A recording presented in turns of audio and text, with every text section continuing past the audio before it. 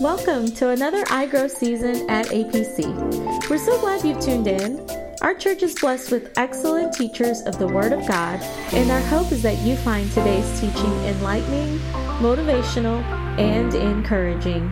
To learn more about our church, visit theapc.org or find us on YouTube, Facebook, and Instagram. So sit back, relax, and enjoy today's lesson. All right. Does anybody remember a parable that Jesus told about the bad servant who spent so many hours, too many hours at the office, and the good servant who really had a flexible work from home telecommuting arrangement so that he could spend more time with his kids? Does anybody remember those parables? No. Because Jesus didn't tell any parables like that, right? What Bible are you reading? Huh? Yeah. What Bible are you Yeah, not in the Bible. So you would think that the Bible would have a lot to say about work-life balance, but really it's hard to find passages in the Bible that speak directly to that issue. In fact, the Bible doesn't really make a separation between work and life, because in the ancient world, work, life, and family life, they were often integrated or blended. They weren't separate things. The problem with a work-life balance concept is you have an image of two competing forces, right? Work and life, and one will always prevail over the other, except for maybe a rare circumstance where life and work are in perfect tension and balance. Even in Jesus' own life and throughout the scriptures, we don't really see balance. What we do see is rhythms of work and rest, celebration, all Jesus centered around doing his Father's work and loving others. You might think about, when we talk about rhythms of work and rest and celebration, kind of liken that to music, right? So music, some notes are held longer than others. You know, you have your quarter note, your half note, your whole notes. You have rest thrown in there in your music. But when they all are put together and blended together, it makes a beautiful thing. Today, a lot of times people will seek work-life balance because we long not just to find balance in our lives, but we're also looking for health and wholeness and satisfaction, as well as happiness. Millions of people are working so much that their lives feel off kilter. The bodies get tired, the spirits are really depleted, and their soul is drained. Relationships get strained. I don't know if anybody of you's ever been in a position where you just had to work a lot of hours and you just felt off, right? You were tired. You didn't feel like dealing with everything else. So our challenge is not how to balance work and life. It's really how to live a balanced, fruitful life that consists of healthy, blessed rhythms of work, family, Jesus, and rest. The Bible says in Ecclesiastes 3:1-8, "To everything there is a season, and a time to every purpose under the heaven, a time to be born and a time to die, a time to plant and a time to pluck up that which is planted, a time to kill and a time to heal, a time to break down and a time to build up, a time to weep and a time to laugh, a time to mourn and a time to dance, a time to cast away stones and a time to gather stones together, a time to embrace and a time to refrain from embracing, a time to get and a time to lose, a time to keep and a time to cast away, a time to rend and a time to sow, a time to keep silence and a time to speak, a time to love and a time to hate, a time of war and a time of peace." So there's times for everything in our life. It doesn't say that they're all equal, that you spend equal amount of time on all these things. There's different peaks in life. You know, sometimes your focus is switched over to one thing and then it will shift over to something else. But all of this makes up life, all these different seasons, these different times. So in the next hour or so, we're going to explore some elements of a healthy, godly life rhythm, as well as some of the things that kind of get us stuck in a rut or maybe create pitfalls for us. You know, Annette and I are approaching the end of our careers. We have more years behind us in the workforce than we do ahead of us. So we're kind of sharing some of our experiences and the things that we've learned along the way. And hopefully some of that will help some of you that are maybe just starting out in your careers, or maybe you're mid-career. So, when we talk about work, what is the first thing that comes to mind when I say work? Anybody? What comes to your mind when I say work? Huh? Tired? Did someone say tired? Mm-hmm. Anybody else? Huh? Routine. Anybody else have thoughts on what work? Paycheck. Yeah, right. Sometimes that's the thing that keeps us going, right? It's the paycheck.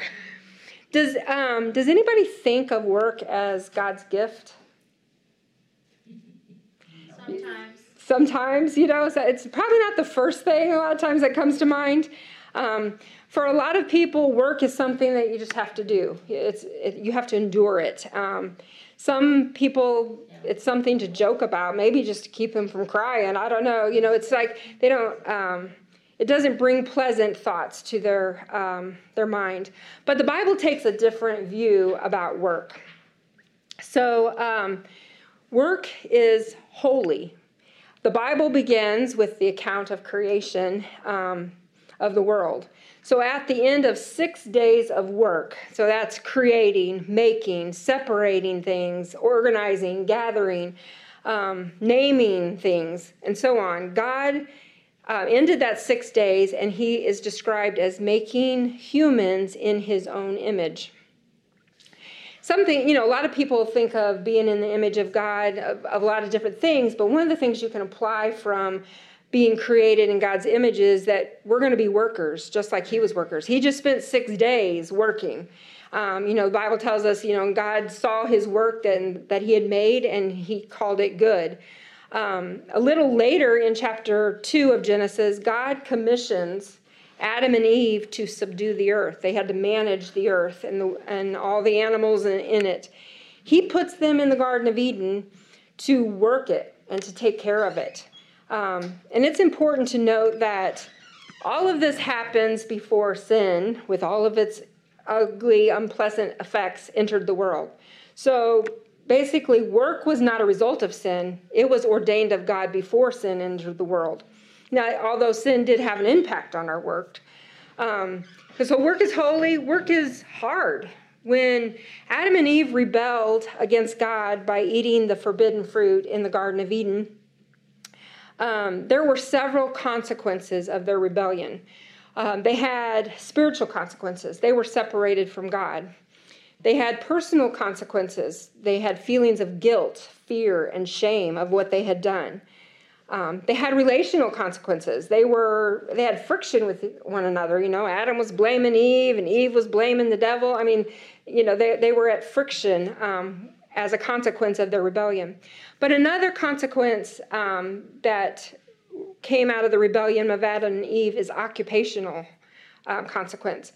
God told Adam in Genesis 3:17 that his working of the earth will become painful toil. For even in verse 19, the first time in the Bible that sweat is even mentioned. And that was a result of their rebellion. So when you think about all your frustrations on your job, it could be your uncooperative coworkers or parents or patients or clients, your customer woe or your computer woes, and anything that frustrates you on your job, they're actually traceable back to this long ago event of the rebellion of Adam and Eve against God's rules and requirements. Work can, we talked about work being holy, work is hard, but work can bring happiness. Who would ever put work and happiness in the same sentence? You don't usually use that in the same sentence together, but Ephesians 6:5-8 says, "Servants, be obedient to them that are your masters, according to the flesh, with fear and trembling, in singleness of your heart, as unto Christ, not with eye service as men pleasers, but as the servants of Christ, doing the will of God from the heart, with good will doing service as to the Lord, and not to men, knowing that whatsoever good thing any man doeth, the same shall he receive of the Lord, whether he be bond or free." So in this scripture, Paul is really urging servants to serve their employers as though they were serving Christ himself. When we do this, our labor becomes more a labor of love, because hopefully when we're serving God, we're serving him because we love him and we have that attitude. So when we incorporate that and we're working as unto Christ, we're doing this as a labor of love.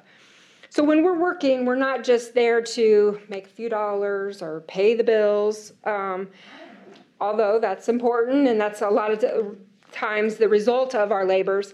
But we're also using our brains, our muscles, our gifts and our abilities to honor God and bless others. And when that becomes our mission and our motive, we are able to find great fulfillment and gladness, even in the menial tasks that we have to do at work. I know probably every job has those things that you don't really care to do. Every job is full. There's things you love, things you don't love. But, even those menial tasks, we can get fulfillment out of them because we're doing them as unto Christ. There are several biblical principles of work that we need to remember. We remember that God ordained work, and we already talked about that. Genesis 2:15, and the Lord took the man and put him into the Garden of Eden to dress it and to keep it. That was ordained of God. That was one of their duties that they had to do. We also need to remember that God creates us with skills and talents to do his work. A couple weeks ago, I was studying my Sunday school lesson, and we were talking about God giving Moses the plan for the tabernacle. And I was reading in Exodus, and all the details that God gave them, as to what color curtains were supposed to be, how wide they were, how long they were, how many taches and whole loops they had to have. And it was just down to the finest detail. God cares about the details.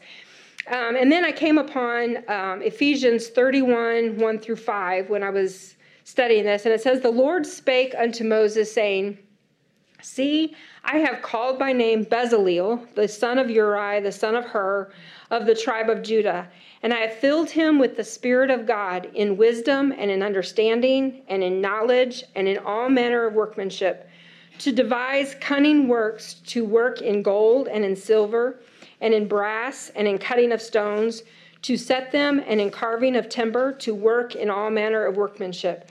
God gave them those abilities, their skills, their talents to do his work, to build the tabernacle. He gives us, not often, but he does gives us skills and talents that we can use not only in our work, in our secular jobs, but also in working for God. All of the kingdom work is not spiritual work. When you think about working for God, it's not all about just preaching and teaching Bible studies. God's kingdom can use event planners. Just ask Sister Angie and the dinners we have to plan and the leadership conferences. God's kingdom can use organizers and communication specialists. There's a lot of communication that needs to go on in a church. Carpenters, plumbers, electricians. We have a building to maintain and a lot of times build it.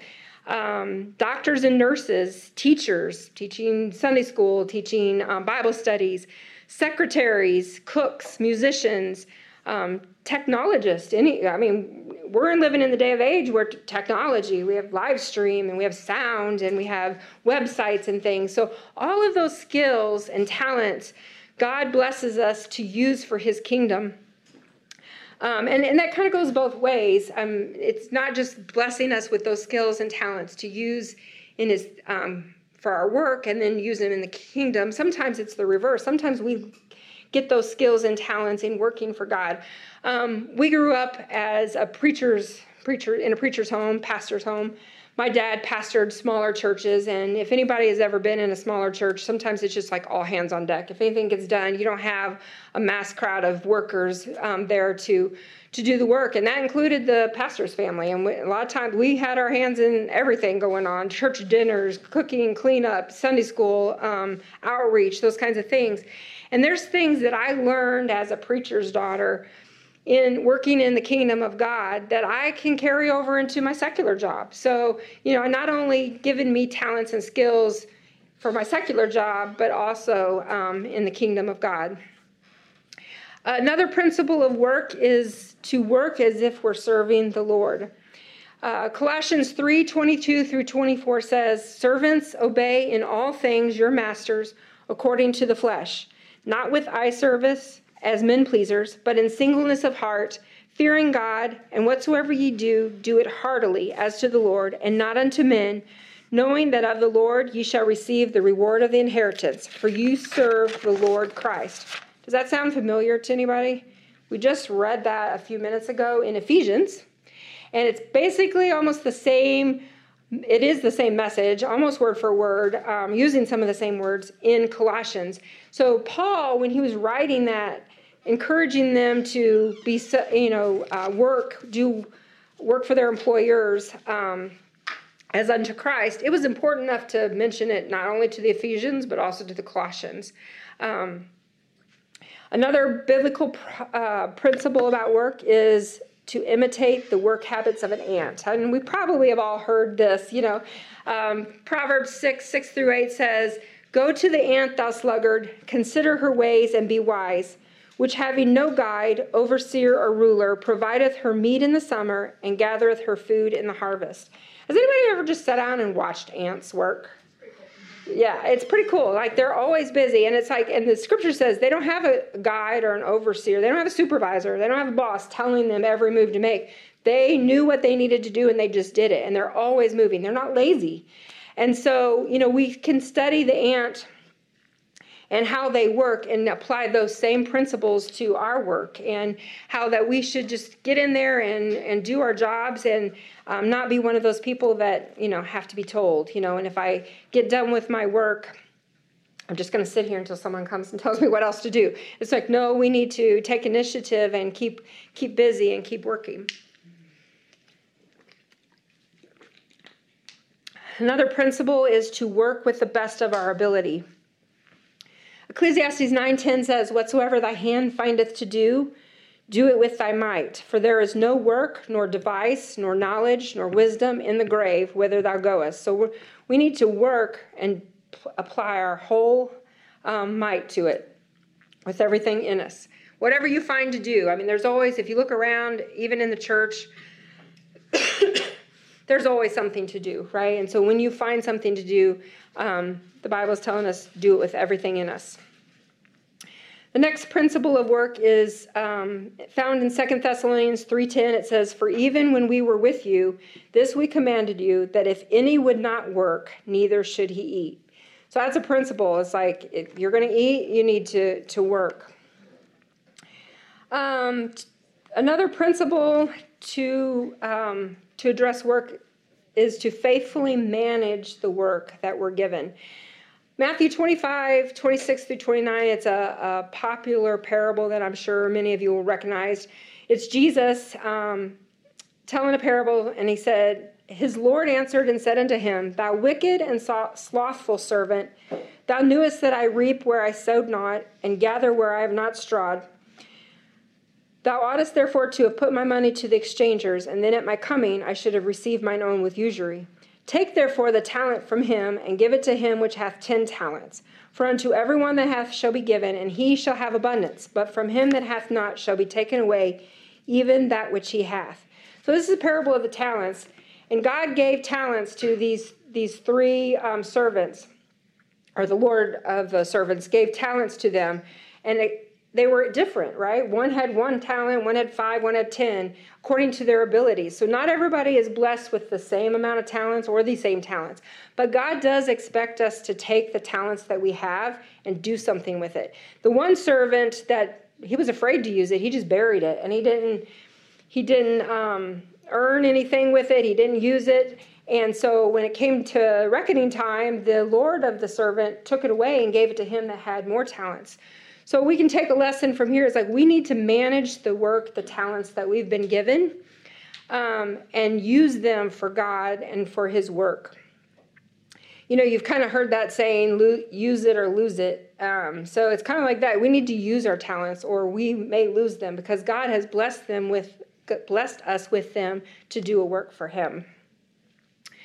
So work should be fulfilling. Ecclesiastes 2:24 says, "Here is nothing better for a man than that he should eat and drink, and that he should make his soul enjoy good in his labor. This also I saw that it was from the hand of God. Enjoying good in your labor. You should feel satisfaction and fulfillment in the work that you do, whether it be in your secular job or in working for the kingdom of God. Work should be enjoyed. Ecclesiastes 3:22 says, "Wherefore I perceive that there is nothing better than that a man should rejoice in his own works, for that is his portion. For who shall bring him to see what shall be after him?" You know, if you don't enjoy your work, it's going to show. You know, have you ever known somebody that just hated their job?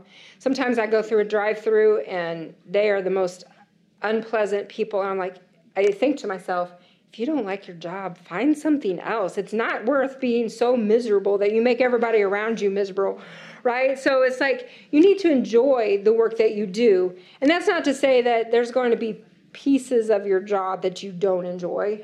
But in general, you should enjoy your job and doing what you've been called to do. Work should also benefit others. Ephesians 4:28 says, "Let him that stole steal no more, but rather let him labor, working with his hands the thing which is good, that he may have to give to him that needeth." So when we talk about giving to him that needeth, that doesn't necessarily mean monetarily gifts, like giving people money, although that could be, if you're working and you're earning money, you have the ability to bless others with money. But it also could be that you bless them through service, taking meals to people, doing work around their house for them if they're not able to. So there's other ways to give to people that are in need. But when you do your work, it should benefit others and not just be all about you and what's in it for me.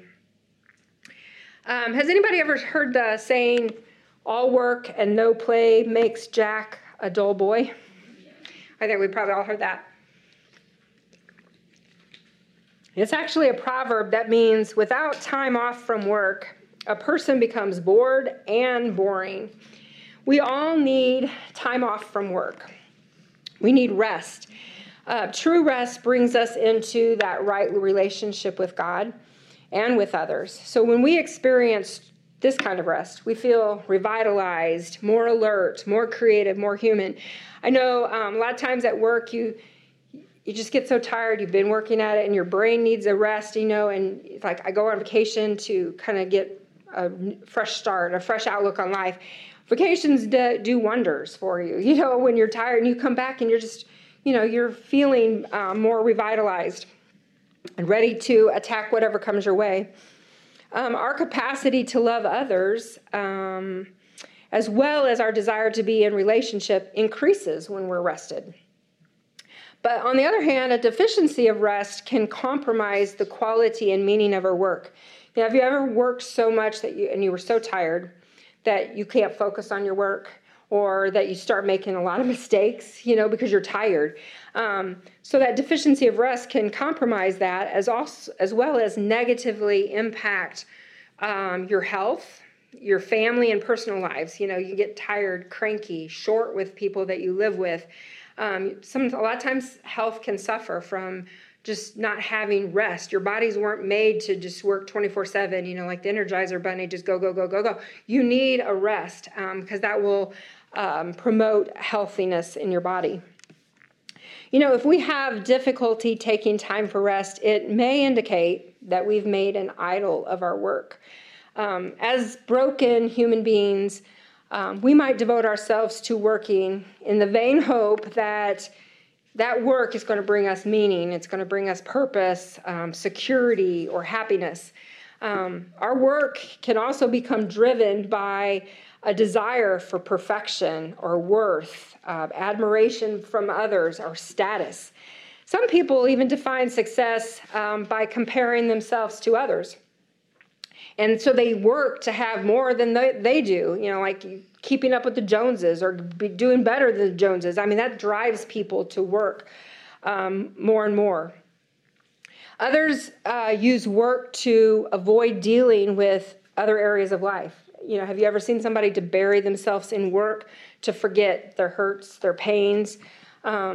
We sacrifice our health, our families, and our discipleship on the altar of excessive work.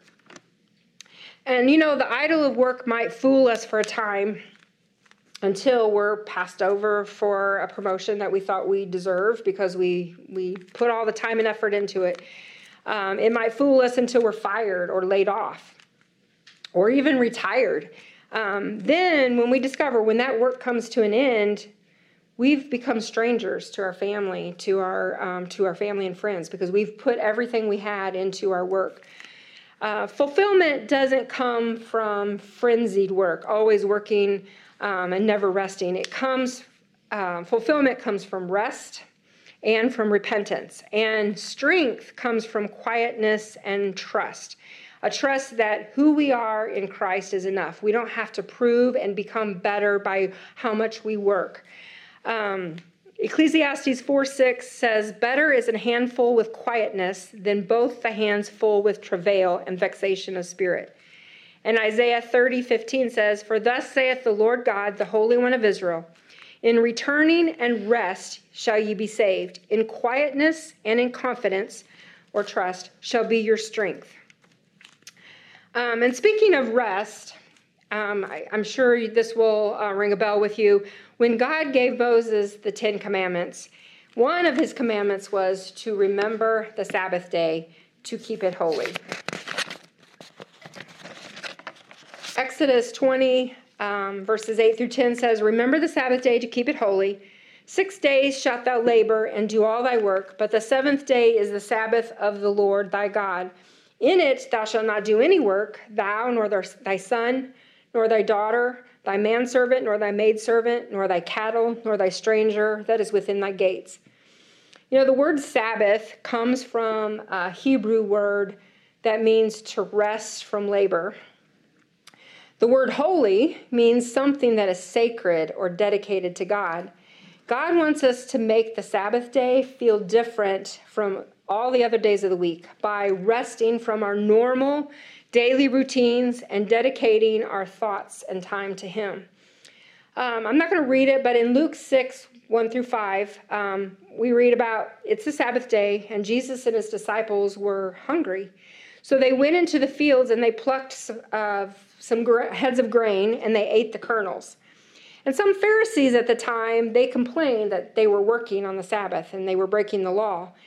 So Jesus responded, David and his companions also broke the rules when they were hungry. They went into the tabernacle to the house of God and they ate some of the consecrated showbread. And Jesus concluded by telling them, the Son of Man is Lord of the Sabbath. And I think, the Pharisees, they missed the entire point of the commandment. Keeping the Sabbath was not about developing a lot of rules and exceptions. You can't work, but yet if your ox falls in a ditch, you could go do it. And they were all about those rules. And if anybody broke them, that was not the point of the commandment when God said, remember the Sabbath to keep it holy. It was about understanding God's heart. The principle of the Sabbath is not choosing one particular day of the week over the other. What we need is for a proper rhythm of work and rest that is good for us and for our families and for those we serve. Mark 2:27 says, "And he said unto them, the Sabbath was made for man, and not man for the Sabbath." The Sabbath was made for us so that we would have a day of rest, a time away from our daily routine. There's many ways that you could observe the Sabbath day to make it holy. And the first one, I'm going to talk about 3 ways. The first one is to worship God. One of the best ways to keep the Sabbath day holy is to devote time to worshiping God. On Sunday, which is the day that we choose to observe the Sabbath, and it's really not about is it Saturday, is it Sunday, it just kind of depends on whose calendar you're following. That wasn't the purpose. It was like taking a day, whether it be Saturday or Sunday, and turn your thoughts and your hearts to God. And we do this by attending church services and hearing the preaching of the word, praying and reading our Bible. The second way that you can make your Sabbath day holy is to prepare during the week to keep the Sabbath day holy. Without planning, Sundays can easily become just as busy as other days of the week. So if you plan the rest of the week with your Sabbath in mind so that you have plenty of time to rest and worship. Running errands, cleaning your house, getting groceries, getting other tasks taken care of on Saturday when possible. That way, the Sabbath day really feels like a day of rest, and it's separate and it's holy. You know, when I was growing up, it was never a question about what we were doing on Sunday. It was never a question. We always went to church. Church was the most important part. And when you have that mindset that Sunday is a day for church, it's a day for dedicating God, then it will help you prioritize the rest of your week. You know, to some people, it's like, I have all these things to do this weekend. I only have 2 days. And so if they don't get them done on Saturday, they're going to take Sunday, and they don't have time to go to church because they've got to get these things done. But when you have the mindset that Sunday is not an option to do all these things, I need to get them done other times, and I'm going to focus my Sunday on worshiping God as a day of rest. The third way that you can make your Sabbath day holy is to choose uplifting Sabbath day activities. The Sabbath may be a time for us to rest from our labors, but it doesn't mean that we can't do anything on Sunday. We can choose to do activities that focus on God, the family, providing service such as visiting family and friends, taking food to someone who's sick, having a weekly family game time, going for a walk, enjoying God's creation. There's a lot of things you could do. It's a break in our normal routine. And set aside that day of rest and relaxation to worship God and to focus on God and family. God has promised amazing blessings to those who keep the Sabbath day holy. And keeping the Sabbath day holy is going to strengthen your relationship with God and family, as well as give you a greater focus and confidence. And with that, Sister Annette is going to come and finish it up for us.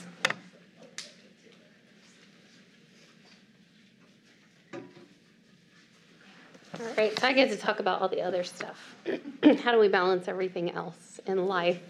And so I was thinking about all the noise that we have in our lives, and I'm thinking about tablets and computers, the things that Jesus didn't have to worry about, right? The news, the media, Alexa, they didn't have those in their tents back then. And we have just this unlimited amount of noise coming at us from all different directions. We're getting constant text messages and phone calls and emails and broadcasts. And it's the noise of everything else, everybody else's life, that we're just streaming it into our own, which can lead to us feeling overwhelmed and anxious. And, so even if we're stressed out with work and then we add that on and we have our own stuff, and all of a sudden we're just super annoyed and super frustrated and we can't figure out why. But I did find it comforting that the scripture that said, Luke 5:15-16, but so much more there went out a fame abroad of him, and great multitudes came together to hear and to be healed of him of their infirmities. And he withdrew himself into the wilderness and prayed. And I was thinking, as a Sunday school teacher, can you imagine, if I was telling the kids, can you imagine a great multitude of people? So say there were 500 people there, and you hear everyone saying, Jesus of Nazareth, heal me, save me, I need you, I need help, because they did need help. Okay, be real. 2 little kids in Sunday school, Sister Annette. And I'm like, what? One at a time, what is it? You kind of grit your teeth. Can you imagine Jesus having to deal with that? Multitudes everywhere he went, every single day, people pressing him for an answer, for a need, and he had to get away, separate himself, and pray. Which, when you think about that, it kind of made me feel better. A lot of what I'm going to share with you through the rest of the session is, as she said, as we age, and we're getting up there, believe it or not, we are. And these are things that I'm learning, things that I have learned through my 34 years of working. So right now, this is something that I'm trying, is turning off noise. I love noise. I love when I start getting ready of a day, I want something playing, whether it's music or news or a podcast or something. I just want that noise, just that that noise going on. And then it has been dawning on me lately, Annette, you're really drowning out the voice of God. The ability for him to speak to you in that quiet, still voice, like only he can, because I'm drowning out his voice in noise. And so I have been, it's very hard, but I have been like laying aside the phone and not letting it play anything.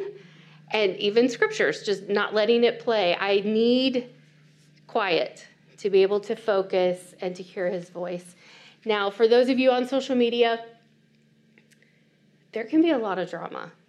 So I can just tell you, I don't really do drama. It gets on my nerves, And I'm good at scrolling past. I don't have to get involved. But what I've also learned is you can modify your news feed without unfriending anyone and creating more drama. And you know what? It's so much better because somebody will say, hey, did you see? I'm like, no, I didn't see that. I don't know nothing about it, because I want to live without that distraction.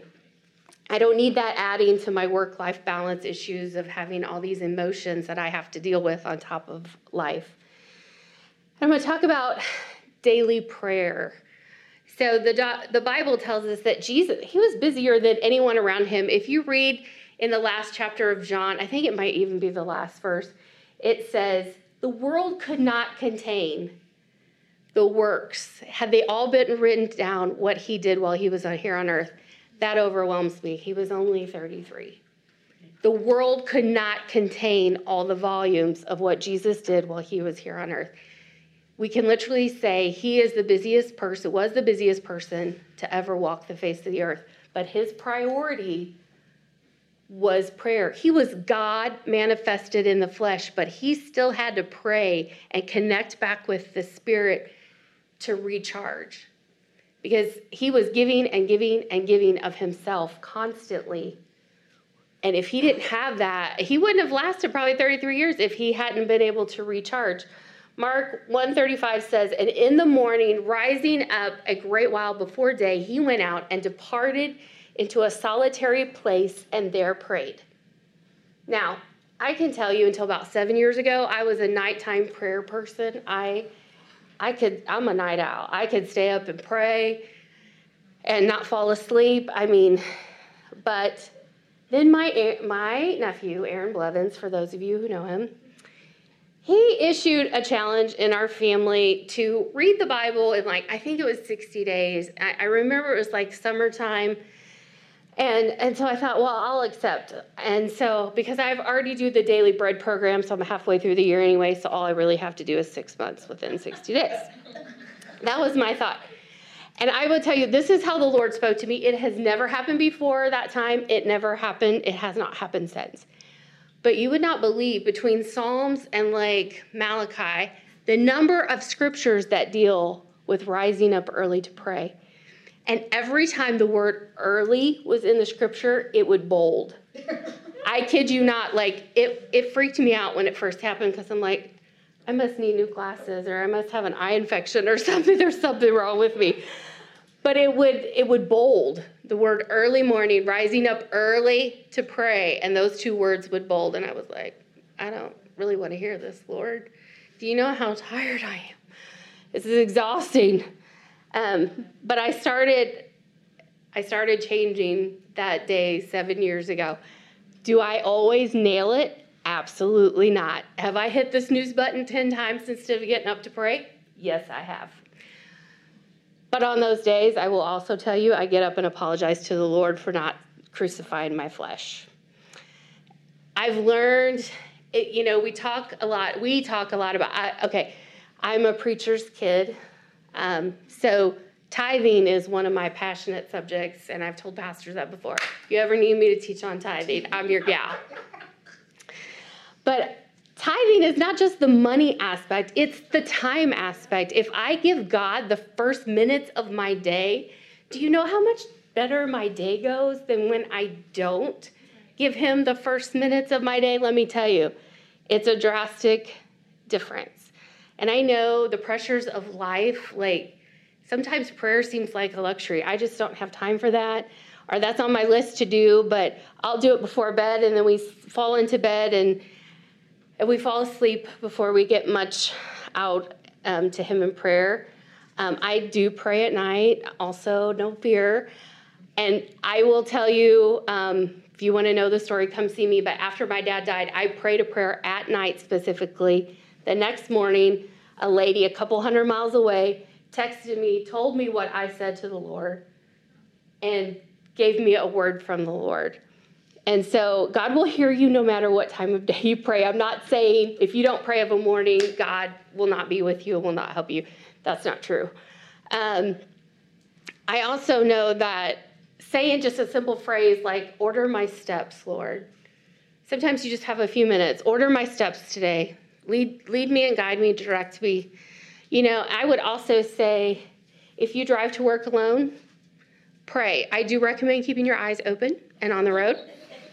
But pray. Use that time of prayer. God can meet you there. You don't have to have a specific altar or, an hour at the church. But if you just take that time to pray on your way to work, God will help you. And I know, Sister Jessica, especially for you as a busy mom, I'm not a mother, but I do know that I've read things. I've even heard my mom just a couple weeks ago give this advice to a mother in the church, and she said, this time of your life is a season. God sees you. You may not be able to travail and go into intercessory prayer when you have littles, and it's okay.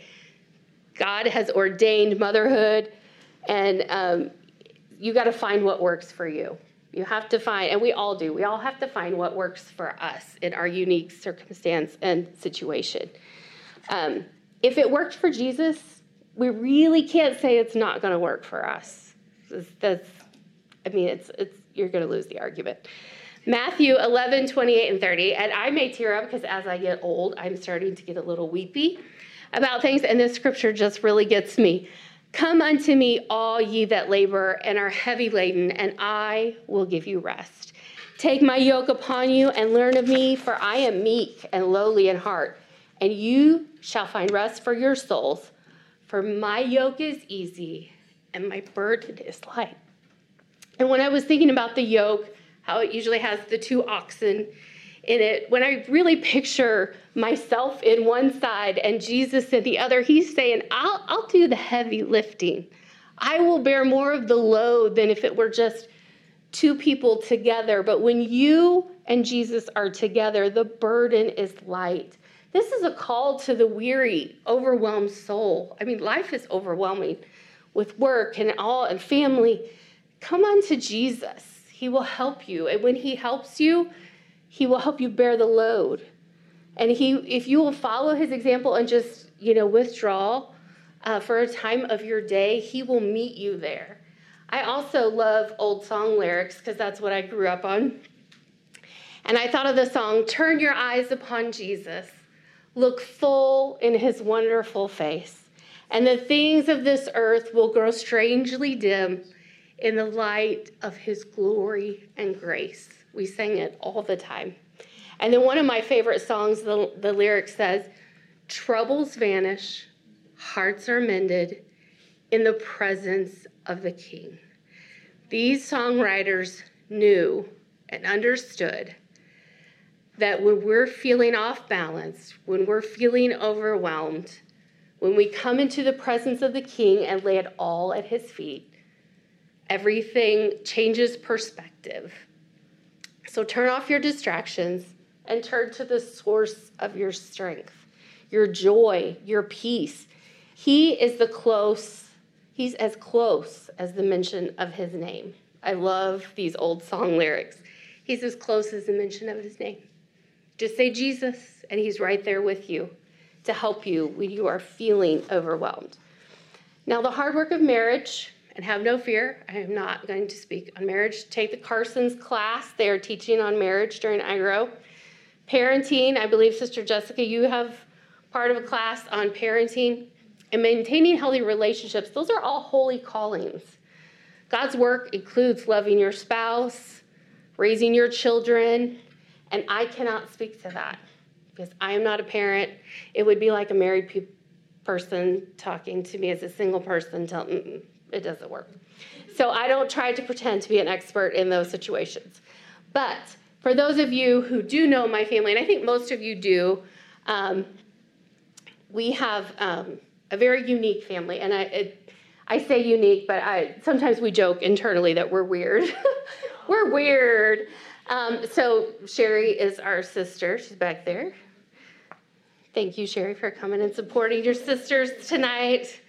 And our mother, and we call us, those are the oldie moldies. We're the originals. And then we have the three nieces, the Blevins, the Andersons, and Elena, who lives in St. Louis. And so about 25 years, I think it was like when Elena was younger, she was really little, we established a family dinner night. And for 25 years, whoever was available, whoever's free, they come to our house now. They get a home-cooked meal 99% of the time. Sometimes we cheat and order out. But we rarely cancel family dinner. We don't. And when we do, I have found what is so amusing. You know who not cries, but complains the loudest? Aaron and Chris. What? There's no family dinner? What? But it's a time for us to connect. We connect with one another. And we have fellowship, and because family takes work too, and it's just as important to us as anything else that we do.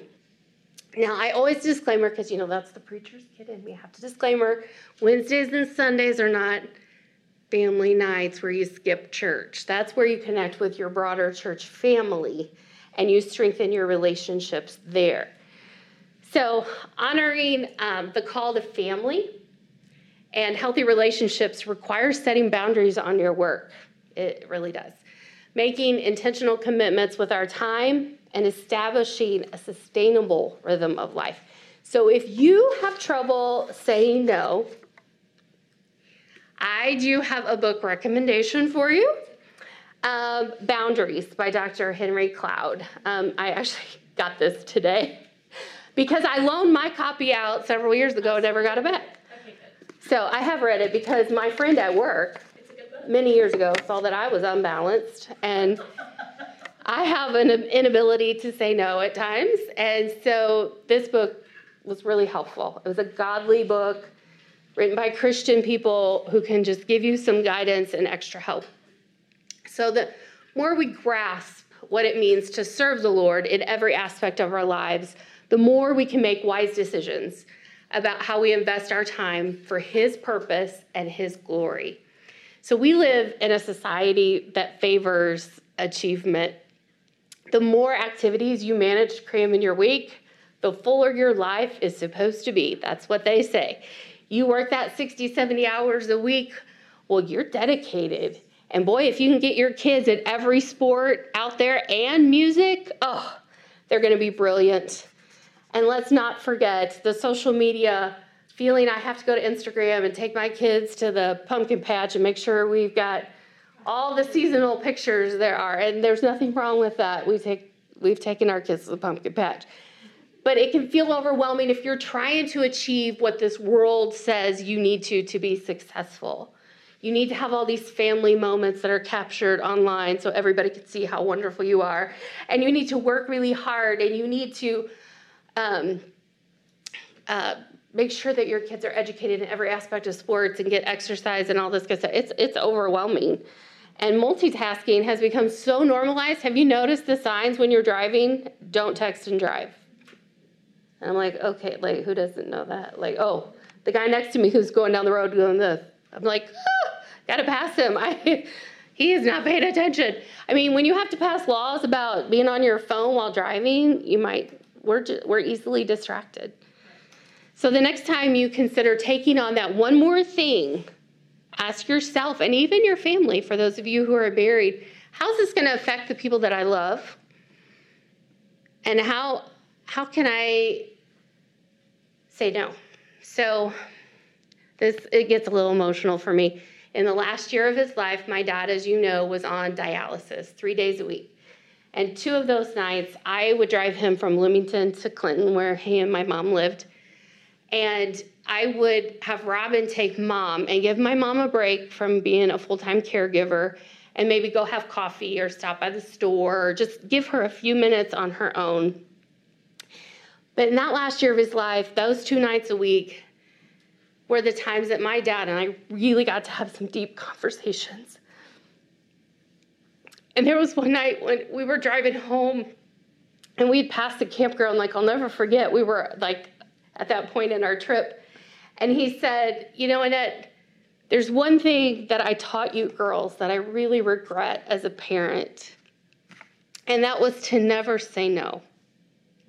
To always say yes when you're asked to serve, when you're asked to do something. And I told you girls, don't you ever say no. You do it. He said, I am now an example of a candle that has been burnt at both ends. And what is left in the middle is useless. And I can't give, I can't serve, I can't do anything. And that is not what God intended. So set some boundaries in your life.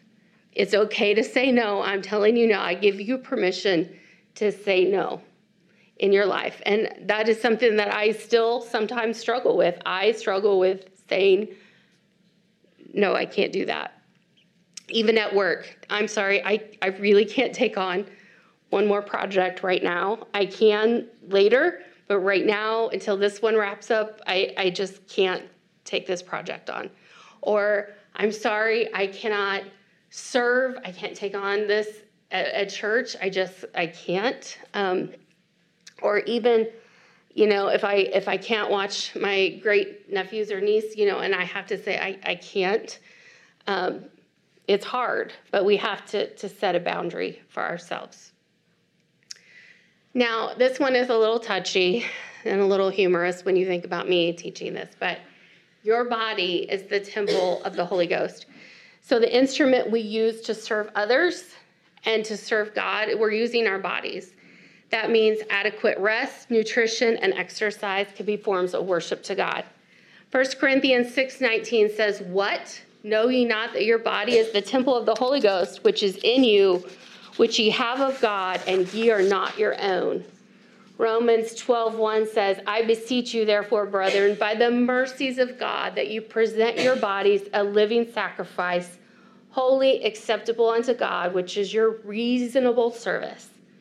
I am not a shining example of this, but I can tell you in the last 2 years since COVID, like a couple months into COVID, I was like, you know what? This staying at home thing is not going to be good for me health-wise. I'm not getting my steps in. I'm eating awful food. And so I made some changes in my nutrition, and I'm still working on that to this day. I've joined some support groups, some of which some of you in this room are a part of, and we meet every week. And we are very committed to eating healthier and to incorporating exercise into our lives. And I know Robin talked about rest. I am still not good on the rest piece. I'm still struggle with that. In fact, it was just a couple months ago, which is ironic that Pastor asked us to teach this. We got a text message one morning from a friend of ours who doesn't live in state. She's out of state, but she was like, oh, I was praying for you and Robin this morning, and, you know, just thanking the Lord for you. And the Lord just really impressed upon me that I need to tell you and Robin that you need to rest. And I was like, we both responded, thanks. We're not really good at that. We do need to work on it.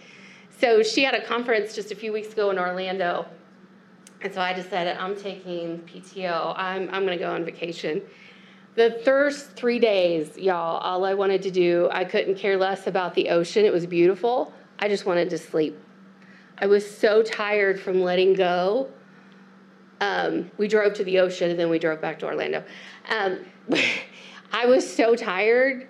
She would go to her conference, and I would take a nap because I just couldn't even keep my eyes open.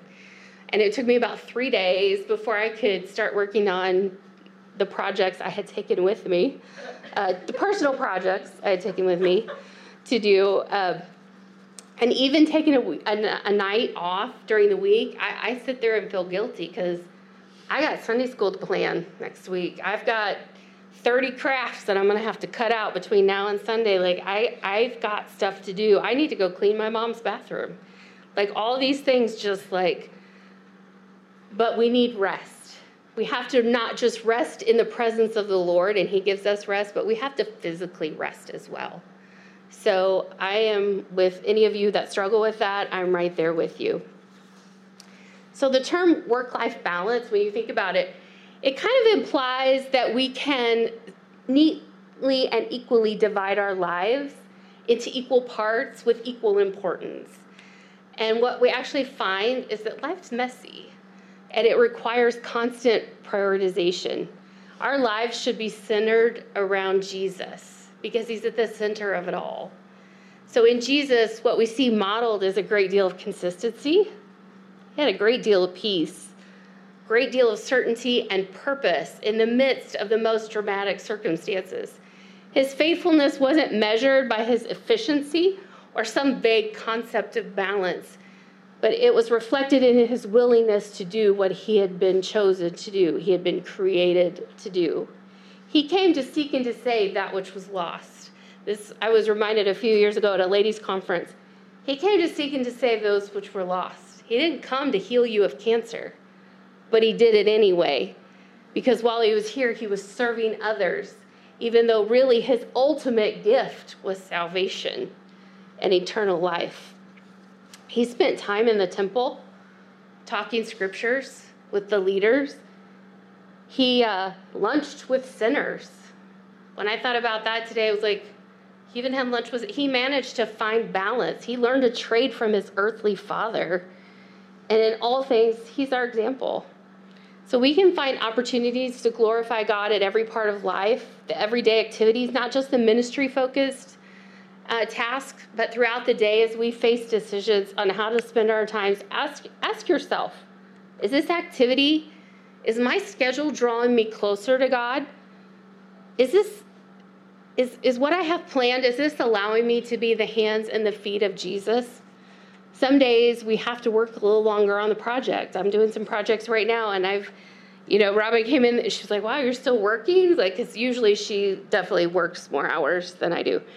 And so some days we have to do that because Jesus is faithful to keep his word, and he's my example.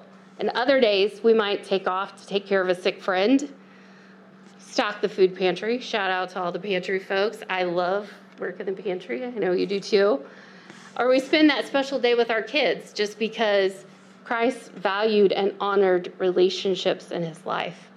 At other times, it's going to mean getting rest and getting some exercise and taking care of our nutrition the way we should, because our bodies are the temple of the Holy Spirit through which we serve God and others.